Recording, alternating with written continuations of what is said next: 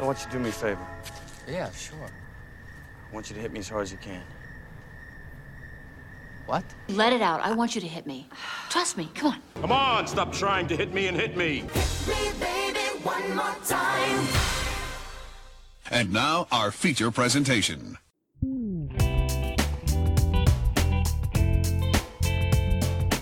Welcome to Hit Me One More Time, the Nostalgia Reflection podcast where we look at the things that we loved when we were younger and ask the question, is this good?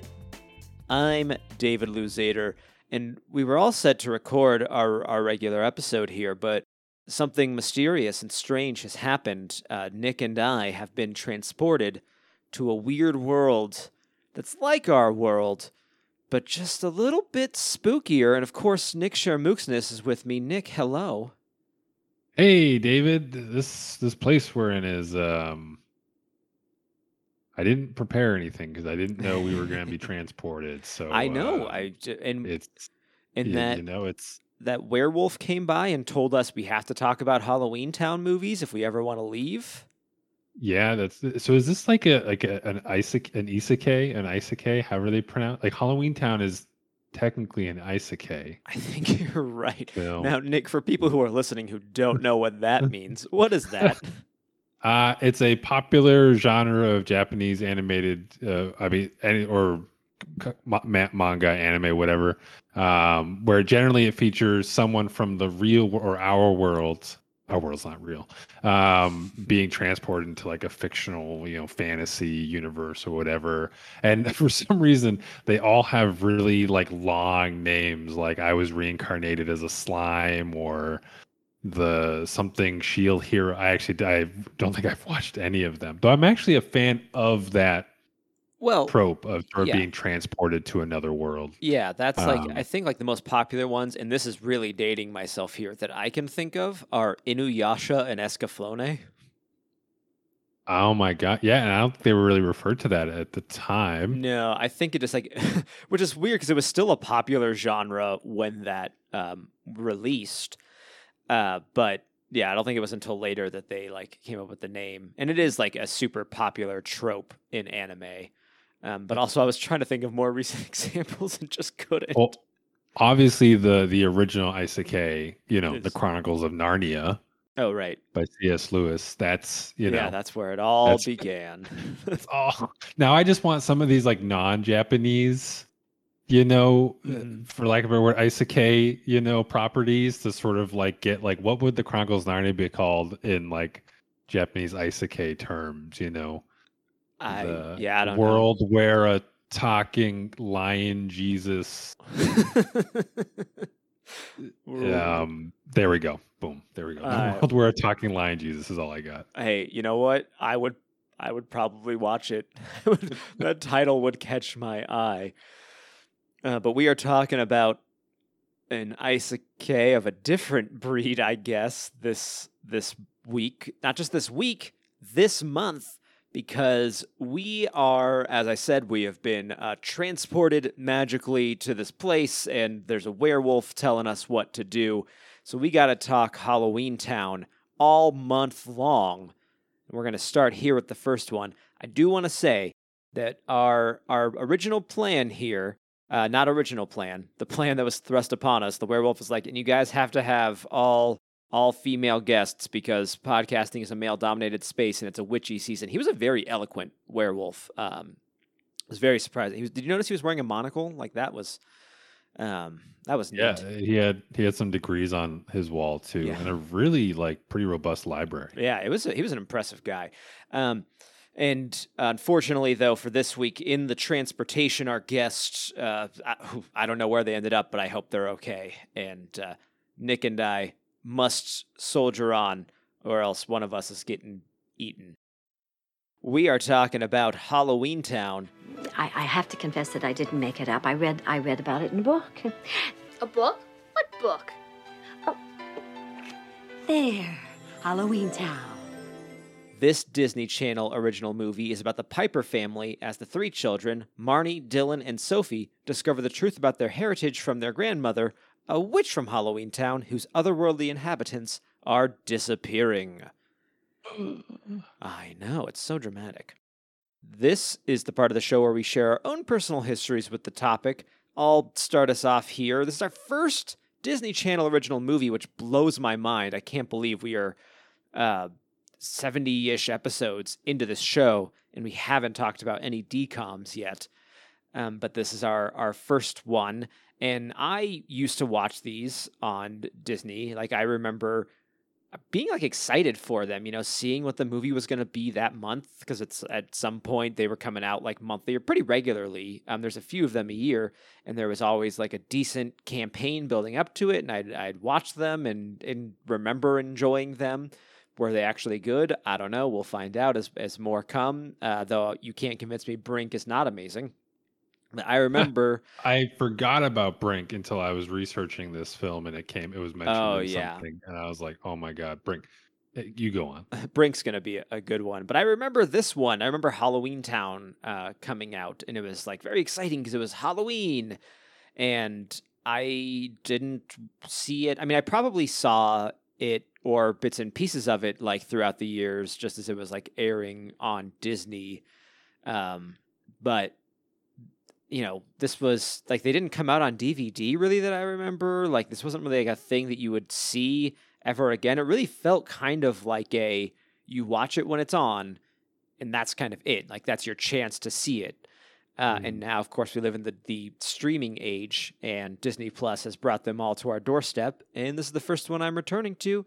We'll see if I was justified as a child in being excited about this movie. But Nick, did you watch a lot of DCOMs? Did you watch Halloween Town? Is all of this new to you? So first, I'm just gonna say, actually, I'm gonna save it for the Brink episode. I take that back. Okay. If I saw Halloween Town as a kid, I don't remember. I honestly, I've never gravitated too much towards Halloween and Halloween themed stuff. Whether it be, actually like spooky horror thriller or whatever, or, something more Disneyfied. I feel like when it first came on my radar, I may have been working at Blockbuster to date myself. I don't know if it was, we graduated high school in like 2006, or I did. And then I think Return to Halloween Town actually showed up in 2006, came out in 2006. So I vaguely remember seeing, I think, Return to Halloween Town, like on the shelf, and being like, cool. And then moving on with my life for the next 14 years. And now here we are. So yeah, really no real exposure that I can, or no memorable exposure that left a lasting imprint. That left a lasting imprint. There we go. Yeah, I'm sure, like, because this came out in 1999, and like 1998, and that was like a time when things weren't coming out, like a lot on DVD. I'm sure like the later ones probably did, and there's 4 of these, and we're going to be talking about each and every one of them. I think I stopped after this one, so that well of personal history is going to run dry real quick. But that's okay, because there's still lots to talk about. And the world has a history with Halloween Town. Nick, can you let us know about it? Yeah, so Halloween Town, as we've mentioned, was one of Disney's first direct-to-TV film specials, but was originally going to be on NBC before they passed and Disney picked it up. It was Disney Channel's second original film in production, but was the 4th to be aired. The original script included much darker sequences, like Marnie aging rapidly while walking through a forest, or the cast traveling through Halloween Town at night, but these scenes were cut to mold to the more family-friendly Disney aesthetic. When director Dwayne Dunham came on board, the film was supposed to have a $20 to $30 million budget, but was dwindled down to just $4 million, which resulted in toning down certain elements and doubling up extras for crowd scenes. The film released on the Disney Channel in 1998 and spawned 3 sequels: Halloween 2, Calabar's Revenge, Halloween Town High, and Return to Halloween Town. The only 2 actors to appear in all of the films are Judith Hoag, who played Gwen Cromwell, and Joey Zimmerman, who played Dylan. Were there other were the kids' last names also Cromwell? I didn't get the vibe that was the case. Like, they had their dad's name. Wait, that's a Wait, yeah, But I think they're. I don't know if it's ever mentioned in the. Oh wait, they are So- Cromwells. No. The kids are Pipers. The mom and the grandma Piper. are Okay. That's are right. Cromwells. Yeah. Yeah. Though I guess the mom goes by Gwen Piper in the. I don't know. I'm looking just at Wikipedia. None of that is important. What is important? Piper of the Cromwell line. Exactly. What is important is this movie, I guess. So I had discovered the $4 million like budget thing last night while I was watching it. And I think I sent you some article with like facts about Halloween Town that you might not have known. And keeping that kind of in the back of my head that it had like $4 million and had to double up a lot of stuff, a lot of like the background actors and extras. Right. On one hand, I was actually pretty impressed with some of the production. And there's some like elements of it that I thought were like really neat. And I want to talk a bit more about Benny, the cab driver, at some point. But also, keeping that in mind, it became very obvious that they were limited in the number of actors they had. I just love some of the people just walking around in the background. But at the end, there's a scene where the bus is taking off from Halloween Town, and they're zooming out from this crowd shot. But it hits a point where it stops zooming out because it's very obvious, like, they didn't have money for any more people, so we can't show any more of this crowd, and it's only going to look like, 50 people live in Halloween Town. It feels like a crowd scene in Final Fantasy 14. Was there not a lot of... Oh, you're right. Yeah, I know what you're not talking really. No, just I don't know if it's because of the engine or whatever it is, but just like you have these moments where like, everyone's gathered to, do whatever, but the town is made up of like 5 people. Right. But there's implication that there should be a lot more. Right. You're in a bustling city and there's like 8 NPCs milling around and then like 55 PCs, most of which are AFK, just standing around the town square. Exactly. And look at how vibrant and alive this place is. Yeah, no, the I guess switching gears again, not that I don't like talking about Final Fantasy.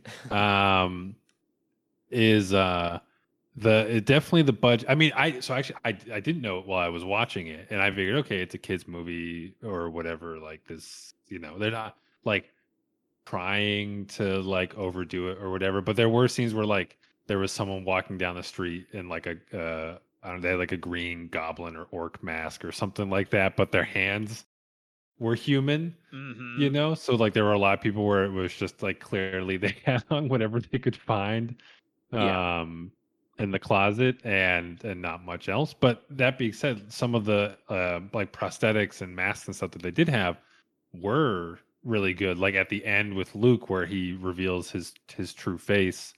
That was pretty well done prosthetic. Yeah, definitely. Like there was like the fish man walking around in the gym who like actually had like feet and hands and like looked pretty good. But then there was like the aerobics class, which was people in dog masks. Like there was other characters, but there were like some people just in dog masks that looked okay. They would look okay for a crowd scene, but these like in these close-ups where they're moving around and their limbs and hands and feet are all human, but except for like this, this dog mask they're wearing was a bit obvious. And I also felt it with the broom salesman, who I don't know what he was supposed to be, but they apparently only had makeup for like the lower half of his face, so he had on these like big sunglasses. The prosthetic like makeup for the bottom half, and then he had these bangs that came down that were like covering his forehead, and if you looked close enough you could tell that his forehead was a different color than the rest of his face, like from the makeup. It was little things like that. And then Benny, who I mentioned earlier, who was the cab driver, Benny was a robot that they had built and is actually like super impressive for a $4 million movie. Has this like face that articulates really well and like that moves fairly, naturally, I guess is the word I'll use for this skeleton robot. But I was super impressed by Benny. Yeah, I mean that's probably where like at least 2 million of the budget went. I guess I don't know how much it cost to make an animatronic. I figured it was just like a hand puppet or something that someone was like I thought using so too. underneath the cab or out of scene. Yeah. So that actually is pretty impressive that they managed to make a robot. Yeah, I mean, I imagine a decent amount of the money had to go to Debbie Reynolds. So I don't know what Debbie Reynolds' career was like in the '90s, but she's pretty famous. Singing in the Rain. Also, I guess famously the mother of Carrie Fisher, but still, she had her own life. Also, okay? an accomplished actor in her Yes. own right. Yes. She was the voice of Lulu Pickles. I am just now learning. My brain is frying. Oh. But I guess on set, this is something that I'd read in that list I sent you. On set, she introduced herself as Princess Leia's mother. Yeah. Yeah. Which, why not? I mean, wouldn't you? I would.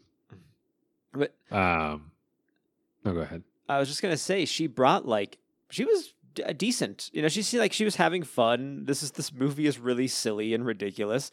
But I thought, like, acting wise, it was actually okay. Yeah, for the most part, I think everyone, even the kids, like do a pretty good job. It's fun and I don't know, if bubbly is the right word, but the really it really is a commendable job for how they kind of like really make everything feel cohesive and work, and it's nice because almost the whole like the world is at stake plot really kind of betrayed just sort of like I don't know, like Halloween Town just doesn't seem like a place where world-ending threats would be, even though it is filled with monsters of all kind. But it's just like, oh my god, the world's ending, but I still gotta file my monster taxes or something like that. Yeah, they showed like the mundane side of like the vampire going to the dentist and and the best. Did you notice when they pulled the vampire's tooth out? They went back to her and showed her face, and there was her normal human tooth. The actor's normal human tooth was just painted in black. Yes. Okay, I did see that. Yeah. That is great. That's funny. Yeah. The whole time I was watching this, I was like, when is Netflix gonna do like the Chilling Adventures of Halloween Town, version?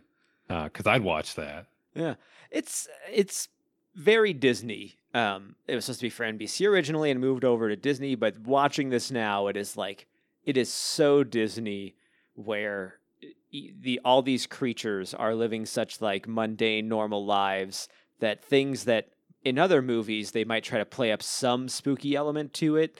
It's like there's a werewolf hairdresser who is very lively and ridiculous. There is like the vampire is getting her tooth pulled, but she's Right. she's just a goofy vampire lady. And even like the bad guy, the like Calabar and his disguise, which I don't know. I have a lot of questions about Calabar's whole theatrical deal. Was he disguising himself? I guess he would have been disguising himself so that the grandmother wouldn't know who he was when they met. I guess? Yeah, but I guess from his perspective, he probably thinks that he's got everything in the bag, right? So why, if he was going to freeze her and trap her, like why would it matter if his identity, like if she knew his identity, because she wouldn't be able to tell anyone anyway? Well, because at first he was like, "Give me the Merlin, like the pendant of Merlin," and then he just gets it, and then it's just like, "It's just mine now." Yeah, Calabar was he didn't really think things through. He was a very weak villain. Like also like when I met the mayor, it was pretty obvious that it was gonna be him. Right. The only other named character in the whole town. But I like that his motivation is basically just what was it? Gwen and I dated in high school or something like that, and she rejected me for a human, so I want to turn all the monsters into monsters again, invade the human world or Yeah, something. so let's- it's like, come on, man. Let's talk about toxic masculinity, because that apparently is That what we're is- dealing with. That is the real villain of Halloween Town.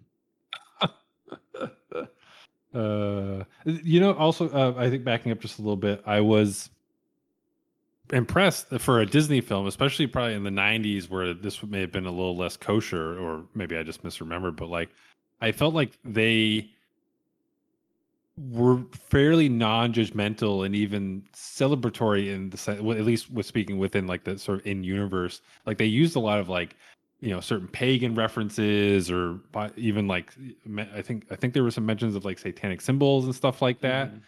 You mean when and she's they like, kinda- it's a pentagram? Hey, look! A pentagram. Wow. Okay, there's one. Yeah. So it's like, I just feel like that's something that Disney as a company would have shied away from. But they actually were pretty on the nose about the stuff in the film. And it was just sort of like, this is just, okay, sort of unrelated, but now that I'm thinking about it, when Aggie, the grandmother, is trying to make the potion for Merlin's wand or whatever, and she puts some of the ingredients in the microwave, and the buttons are like boil, toil, and trouble or something like that. Like, It's I pretty thought good. that was amazing. There was like, that's what I'm saying. There's a surprising amount of production value in like some of the little details. Like the cab had like Psychic Cab Company, like had like a whole logo and stuff on the side. There was like a bunch of these little touches, but then also very obviously like, okay, we can film in this town hall of this small town we're filming in, but we can't like change anything. It has to look like just like a normal town hall, except for this weird box on Calabar's desk that a bat puppet will come out of at some point, which also looks very cheap. Yeah. But it was charming somehow. It was, I don't know. Like when you told me we were watching the Halloween Town stuff, like I said, I really didn't have really any knowledge of them that I could recall, and I was kind of like, oh, this will probably be lame or something like that. And then I was watching it, and it was cute, but like it still somehow, despite like the budget constraints, there was something about it all that maybe besides like say Calabar's motivation, but like the film is pretty competently made, and maybe that's sold on the strength of the cast as well. Like the dialogue I thought was like really funny at times. Like anytime Dylan, played by Joey Zimmerman, said something, which is like, on one hand, like he seemed like Dylan. a very environmentally conscious and serious, but he also just felt like he would grow up to become an internet troll, maybe a literal troll. Also he looks like a friend of mine as a kid, and so I was like constantly distracted by that. But yeah, so there was like a dialogue in the beginning where Marnie's fighting with her mom about why she can't go out for Halloween, and it's something like, I'm almost 13, like I'm practically an adult, or at the very least, I should be able to make my own decisions. And like a friend behind her is like, there's an age for that? Yes. Which I laughed at. I'm 13, okay? I'm practically a grown-up. I'm certainly old enough to make my own choices. Right? Yeah, I guess so. Is there an age for that? And just, yeah, there was just like sight gags and certain dialogue, and just ways that they tackle certain situations, like getting ghost sweat. Oh yes, that was very bizarre. The ghost. Well, the ghost thing, when they're like, "Oh, look, it's a ghost," and they show like a picture in Halloween Town, and it's the typical like person floating around in a sheet thing. But then they meet a ghost, and it's just like a guy who's like translucent, who's going to the gym. And they're also like, ghosts are really depressing, but this guy's just like, no, whatever. But I did like the whole scene where he's in a sweat box. Lucky them, they need ghost sweat, and he's in a sweat box. And they're like, Dylan, go distract him. And he goes up and just starts like telling him random facts. And this ghost is just like, sure, that's nice, kid, whatever. Right. Not like, okay, like, get away from me, like, leave me alone. He's just like, oh, cool. Like, yeah, all the time people come up to me and start telling me random facts. And then, like, Sophie offends him by putting a towel on her head and pretending to be a ghost. Right? The whole sequence where they need to get certain ingredients for the potion is like the kids. So the whole circumstance, right? Let's paint the scene here. Like, Aggie Cromwell is warning that like something dark has come to Halloween Town, and that if they don't tackle it, like it risks impacting both worlds. Doesn't really know what it is. Thinks that like some of the monsters and creatures living in Halloween Town are like getting more, I don't know, feral, more monstrous or whatever. And I mean, part of it makes sense in the sense that the villain was the mayor, because presumably if he was a good mayor, they would be tackling it. But even as like a town, no one cares. Like no one really seemed to care, and the fact that everyone that had gone feral and disappeared were just hiding in the local movie theater, that apparently no one bothered to check. Well, it's been closed. It's closed down. It's true. So it was closed down. You can't go in there. It's closed. And so, and granted, like after that point, the kids, they saw that their mother and grandmother, are now trapped, by this terrifying villain, and they don't alert anyone. Nope. They don't like go running for other adults, monsters, or ever just be like, "Hey, yo, this just happened." Like, you don't have to believe us. You just come and look. Just come and look, and then help us. They're like, we got to make this spell ourselves, and also we're not going to ask consent from anybody. We're just gonna go into this guy's salon and shave the hair off the back of his head. We're going to sweat a ghost from being heavy set to skinny while bothering him. And I can't actually remember any of the other ingredients. Well, it was the vampire fang that they just vampire fang. They just take that one. There's no like they were working with the dentist. Like they didn't tell the dentist what they need the vampire teeth for. They weren't like, "Hey, dentist, by the way, like the world's about to end." They were just like, "Can you give us the tooth of a vampire who may or may not have needed to have it taken out?" Yeah, it's unclear how unscrupulous the dentist actually was. Oh, see, now I want to bring some complaints against the dentist of Halloween Town. I think the better Monster Bureau. They're really going to hear some an earful about this guy, right? You said like, oh, there's this like scary villain. I get within the context of the movie, he's supposed to be like a scary villain, but I mean, he's kind of lame. He just like floats. So he floats out and talks to Aggie, and I love when he's shooting his spell at her. And this is where you can tell they really did not have money in the budget for this at all. When he's like shooting his spell, and Debbie Reynolds just kind of crouches down and moves to the side and completely dodges it. And then when they get like frozen, it's just like, like a color effect kind of over their body. And then later, at the end of the movie, when it's revealed that it's Calabar, because he's like, "This is a second-rate world. We deserve the human world." Even though this place seems great, I don't really get what the issue is with this world they're living in. But there's this big pumpkin in the middle of town, that is unlit for most of the movie, and the key to winning is lighting the pumpkin. So they do this spell that we've been talking about with the vampire teeth and the whatnot, and go put this thing in there, this like glowing staff that they make a potion of fill with, like put it in there. And then Calabar shows up and just like force pulls the thing out of the pumpkin. Like, no big deal. I have it now. And then proceeds to let the entire Cromwell/Piper family, like, he's gloating this whole time. And then they stand there and start holding hands and chanting, and that's like how they win. But I love he's like doing nothing while they're doing that.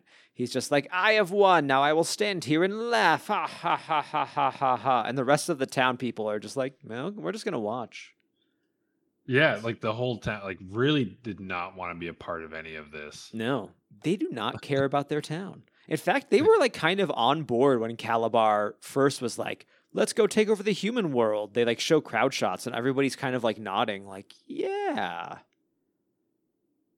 Yeah, I don't. Yeah, with the crowd, I got nothing. I don't know what I was gonna say. Shit. It's fine. Yeah, I was just amazed that this crowd didn't. I don't know, like.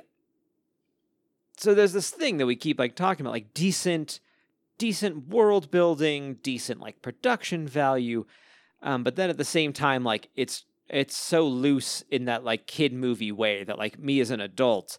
I'm like, no, but I want to know a little bit more about like the inhabitants and like creatures of this world. My favorite of them, he was in the background several times, was like the police officer constable who was this like goblin guy who was just walking around always with his like stick in hand, like hitting it into his open palm. And that's what this guy just did. Apparently he just walks around town hall or the town square because we can't show you too much of the town because they wouldn't let us film outside of just this one area. That's true. I always like that one. I guess it is like there was something nice like when the kids arrived in Halloween Town, yeah, like having that sort of town square and sort of feeling. I mean, despite the fact that let's just assume that there's probably like there must have been, you know, a bajillion monsters or creatures or mystical beings, you know, that migrated to the Halloween Town world, you know, but it feels like this like small town you'd see on some like 90s CW TV show or something like that, where it's like, where do they all fit? Right. He's talking about like this is the second-rate world, and we don't know like how big this world is supposed to be. And that's like that adult part of my brain that is like, oh, I want to know more about this world and like see what's bigger about it. You say it's like second-rate, but things look like pretty nice to me. They do, and also like, I mean, despite the execution, I can understand from like a monster's perspective being like, we were part of your world, and because of humans, you know, fear and destruction or violence or whatever, you know, we left. So go on. No, I just, yeah, basically, you know, we left and created a space for ourselves that like you might feel some sense of entitlement, you know, to sort of what you left behind, what was left behind. That being said, I would not follow Calabar. No. So what we're learning is that like the themes that they're tackling here in Halloween Town were toxic masculinity and racism / bigotry. See, there's more to this movie than I thought there was. It's very deep. It's you know, it really gets to the heart of the human condition and human conflict. The monster condition, monster conflict, please. Monster conflict. Yep. Yeah, I mean, I'm a believer, you know, like you're a convert. I wasn't sure how to follow that up. No, like trying to think of some of the other Luke. Okay, Luke. Yeah, let's go back to let's talk about the boys in this movie. So okay, I love Dylan. Just like anytime he opened his mouth, so a lot of times he wasn't necessarily like he was a dick, but he wasn't necessarily wrong. Except when he was like, "This is like, all a dream." It was understandable that he was incredulous, right? So he was fine. Luke. So also, and this reflects more poorly on Calabar, who apparently like he's doing something that's turned, and it's unclear like really what Luke has to do with anything as far as these other like monsters that have gone more feral and disappeared. Because it seems like maybe it just happens to them, and then they're like lured to the theater and then trapped there. Right. Because Aggie says that they become more feral and then they disappear. Right. So, but we never learn how or why. So maybe Luke, you know, lures them there. Luke, who's also a complete moron, by the way. Yes. Who's, I mean, like, I understand on some level it's like, oh, well, he offered to make me handsome, and thus I wanted to commit kidnapping and I didn't realize this guy that looks like an evil wart, was going to try and murder people. You mean he looks like Emperor Palpatine without the wrinkles is what he looks Right? like to me. He's like if Emperor Palpatine and Ivan Ooze, Oh, had a baby. right. But Luke is flabbergasted. He has a heel turn where he's just like, oh, I didn't know he was gonna do that to your grandma. I was supposed to lure her here to blah blah blah.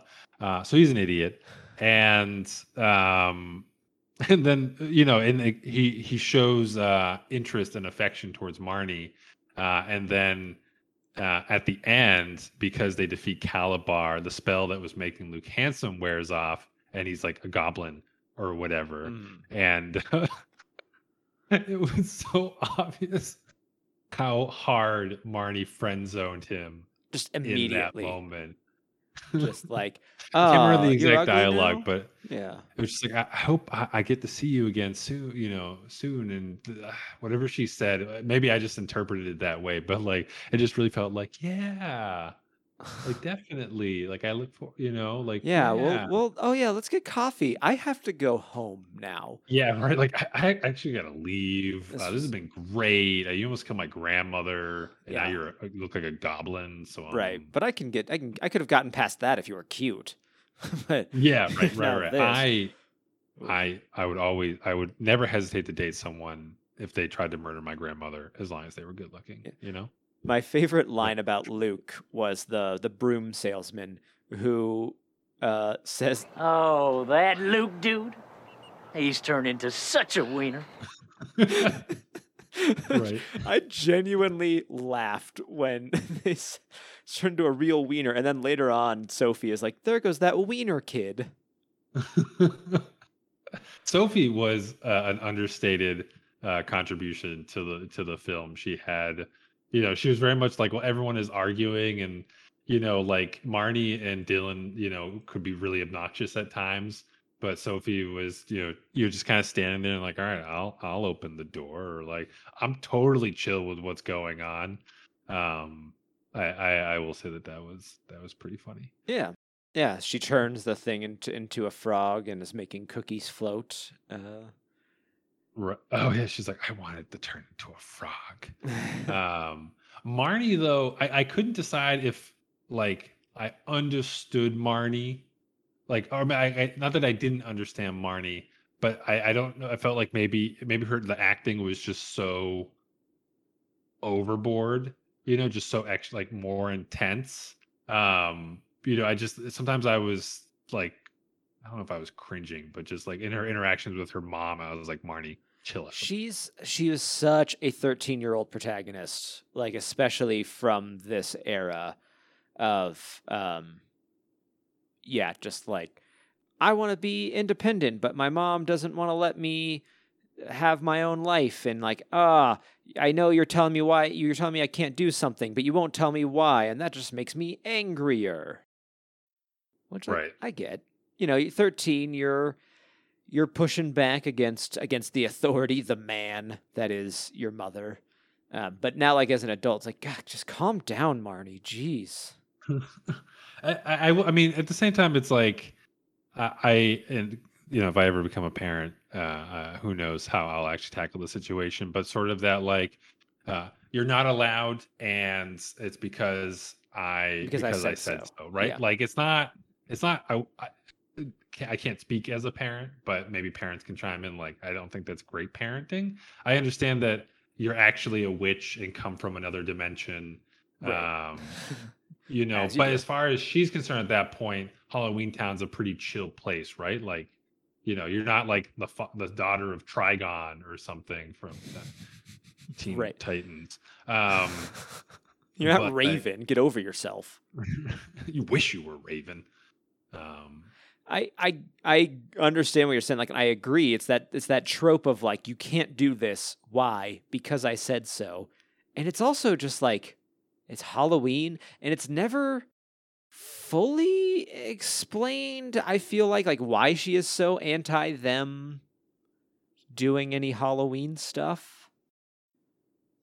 I get that's how they like she met their mom, or she met their dad, and then like she's angry at her own heritage, but it's also just like a candy holiday for kids. Right. Also, I mean, the only way they'd get to Halloween Town is if they stumbled onto that bus. Mm-hmm. Which, why would they get on a bus? Well, there's a few times. Like walk with your kids. I mean, actually, to be fair, they do get on the bus, but that's because they all are like, let's go see what's going on with grandma. But like the mom could just walk around with them on Halloween and like control their direction. Because she's apparently been hiding their powers from them all their lives. As she says, like weird stuff is going on and she's hiding it from them. In the bus thing, Sophie just like being there randomly, like this movie had this thing of just like, when we want something to happen, we only have an hour and a half, so we're not going to get hung up on it. So we need all the kids to be there. Should Sophie sneak out with him? No. Well, how is Sophie going to get there? Well, Sophie just got on the bus too. We need a vampire fang. How? The dentist is going to give it to us. Anything? Nope, don't worry about it. The dentist is just going to give the fang. Like, we're not going to get hung up on the details. We have to get out of here. We need room for commercial breaks. Also, I don't know. It just popped in my head, but with the broom salesman, who also was ridiculous, and for some reason made me think of Nathan Fillion. But like the brooms that they sold were like, I feel like they got it at like a beach store, like a general store or whatever, from a beach town. It was like so cheap, and it's like, this is like the Broom Master 5000, like it's the best of the bunch, and it looks like it weighs half a pound. And, right, it's just like a broom that they like slapped on some knobs and dials too. And I was reading, the scene where Marnie and Aggie are flying on the broom, lasts like a minute in the movie, but apparently it took them hours to film. I believe it. Which I'm curious, like what. I mean, green screens, were something that they were doing in 1998. So I'm curious what it is. Maybe just like having to rig them up or something. Like getting the wind going and making sure everything looks right and blah, blah, blah. And that was real fire when she was in the hair salon and held up like that, the hair dryer, and like fire comes out of it. That wasn't a special effect. That was actually spewing fire. Oh yeah. That was, which, it worked. Yeah, it was a very, it sold the scene, I guess. It was a great little effect. Yeah. As we're kind of, before we run out of time here, I want to make sure that I mention the music. And I want to mention the music only because I realized it was done by Mark Mothersbaugh. And Mark Mothersbaugh, for people who don't know, is the keyboardist he's one of the co-founders of Devo, the song Whip It. So that's him. But he has also been like a composer for a super long time, did a bunch of Wes Anderson movies, has done like a bunch of stuff that, you have seen, you listening to this, like Thor Ragnarok, 22 Jump Street, all these movies he's been around like doing. And I was just like surprised to see his name pop up in the credits. Just like, oh, Mark Mothersbaugh. And apparently he did the music for the second one too. So we have that to look forward to. Nice. Yeah, the music was pretty good in the movie. Yeah. You hire Mark Mothersbaugh of Devo. And, he does the music for What We Do in the Shadows. Or did, I guess. Huh. Neat. Great show. Yeah. It's those little things of like, obviously this was the late 90s. He was still kind of cutting his teeth in the movie scoring game. Like, I'm looking at his stuff around that time, and aside from, well, I guess Happy Gilmore and Bottle Rocket, but aside from that, he was doing stuff like the Rugrats movie and the Rugrats in Paris, The Adventures of Rocky and Bullwinkle, and just like now he's doing Marvel movies, and it's just cool. I love seeing stuff like that, these little like weird older movies. Yeah, it's like Jon Favreau going from the Elf to Iron Man. Yeah, and Friends. Don't forget he was in Friends. Oh yes, and he was in Friends. It's like that eccentric. He was an eccentric billionaire that Monica dated. He also did the first Crash Bandicoot games, and Jak and Daxter. This Mark Mothersbaugh is rad. This guy is so cool.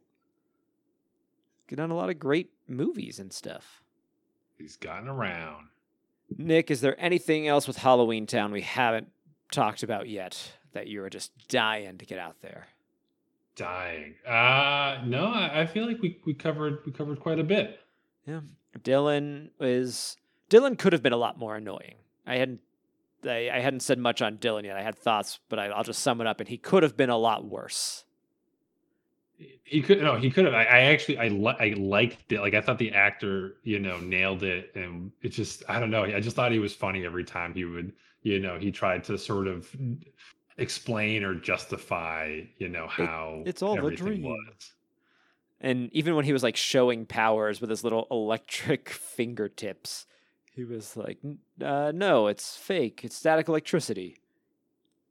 Oh, Dylan.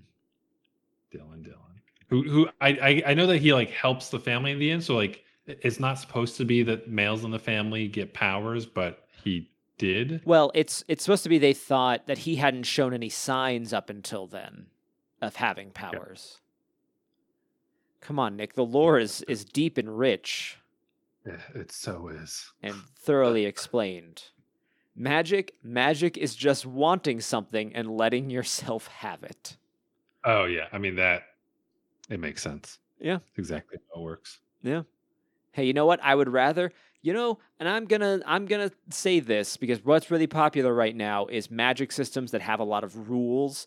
And here's all the ways that you like the things you need to do to make sure magic works properly. I prefer magic just exists, and it's a thing you can use, and maybe you have to practice it. Whatever, cool. I just prefer movies and books and stuff where magic is just there and not like you have to pay 1/4 pint of blood every full moon that you bury at a crossroads, and it can only be taught to you in the upside down chamber on every third Tuesday of the month.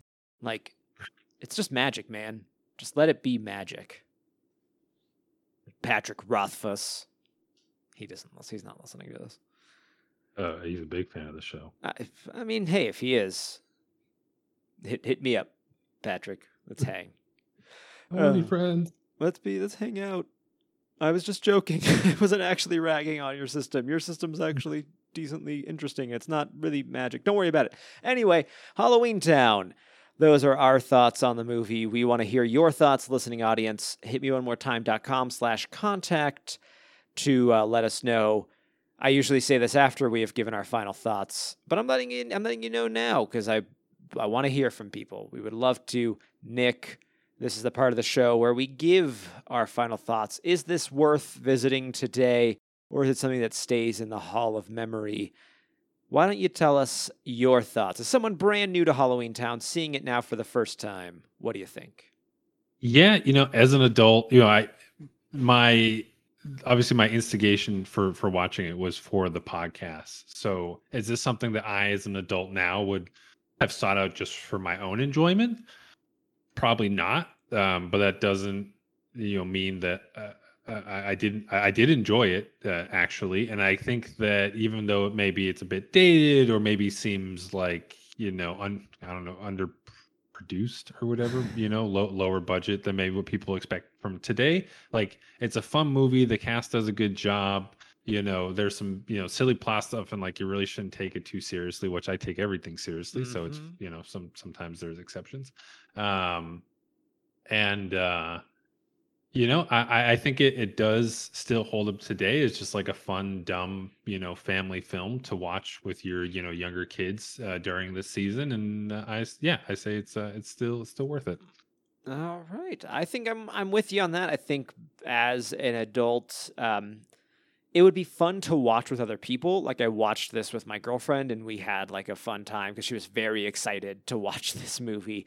And we had fun kind of like, oh, look at that person's hands while they're supposed to be this creature and they just have like human hands. And it was like fun in that way. So like getting together with people as an adult would be, I think, the right way to watch it. And it's also a movie you can totally let your kids watch. It's inoffensive. It's it's perfect for kids. The final confrontation is really lackluster in a way that like these kids movies kind of tend to be. I would say like as seriously watching of like, oh, I'm an adult and I want to watch Halloween-y movies. And I don't want to say like, don't watch this. Like if you want to, fine. But I think the best environment as an adult is like with friends or with kids who are going to enjoy this perhaps a lot more than most of us are. And like I said, listening audience, let us know if you disagree, if you agree, what you're thinking. We want to hear from you. Nick, thank you for joining me. I don't think the werewolf is going to let us leave this room, so we're going to have to establish who's sleeping where and which one is the bathroom corner. But maybe your side can be the bathroom corner. Okay, nope, that's Well, we'll discuss it. We'll rock, paper, scissors for it. But in the meantime, if people want to see what you're up to until next week when we're talking about Calabar's Revenge, I think, or Calabar's Return, where can people find you? They can always find me on Instagram at palblamshazam_art or on Twitter at palblamshazam. And if people want to find me, it is Davluz, Davluz, Twitter and Instagram. Find us there. Nick, I forgot to say thanks for being here. Always want to make sure I thank you. I appreciate that, David, and thank you for having me. Oh, it's always great to have my co-host on. Yes, right. Listening audience, we do this show for you. We do this show because of you. Remember, we can't move you can't move forward if you're always looking back. We'll see you next time.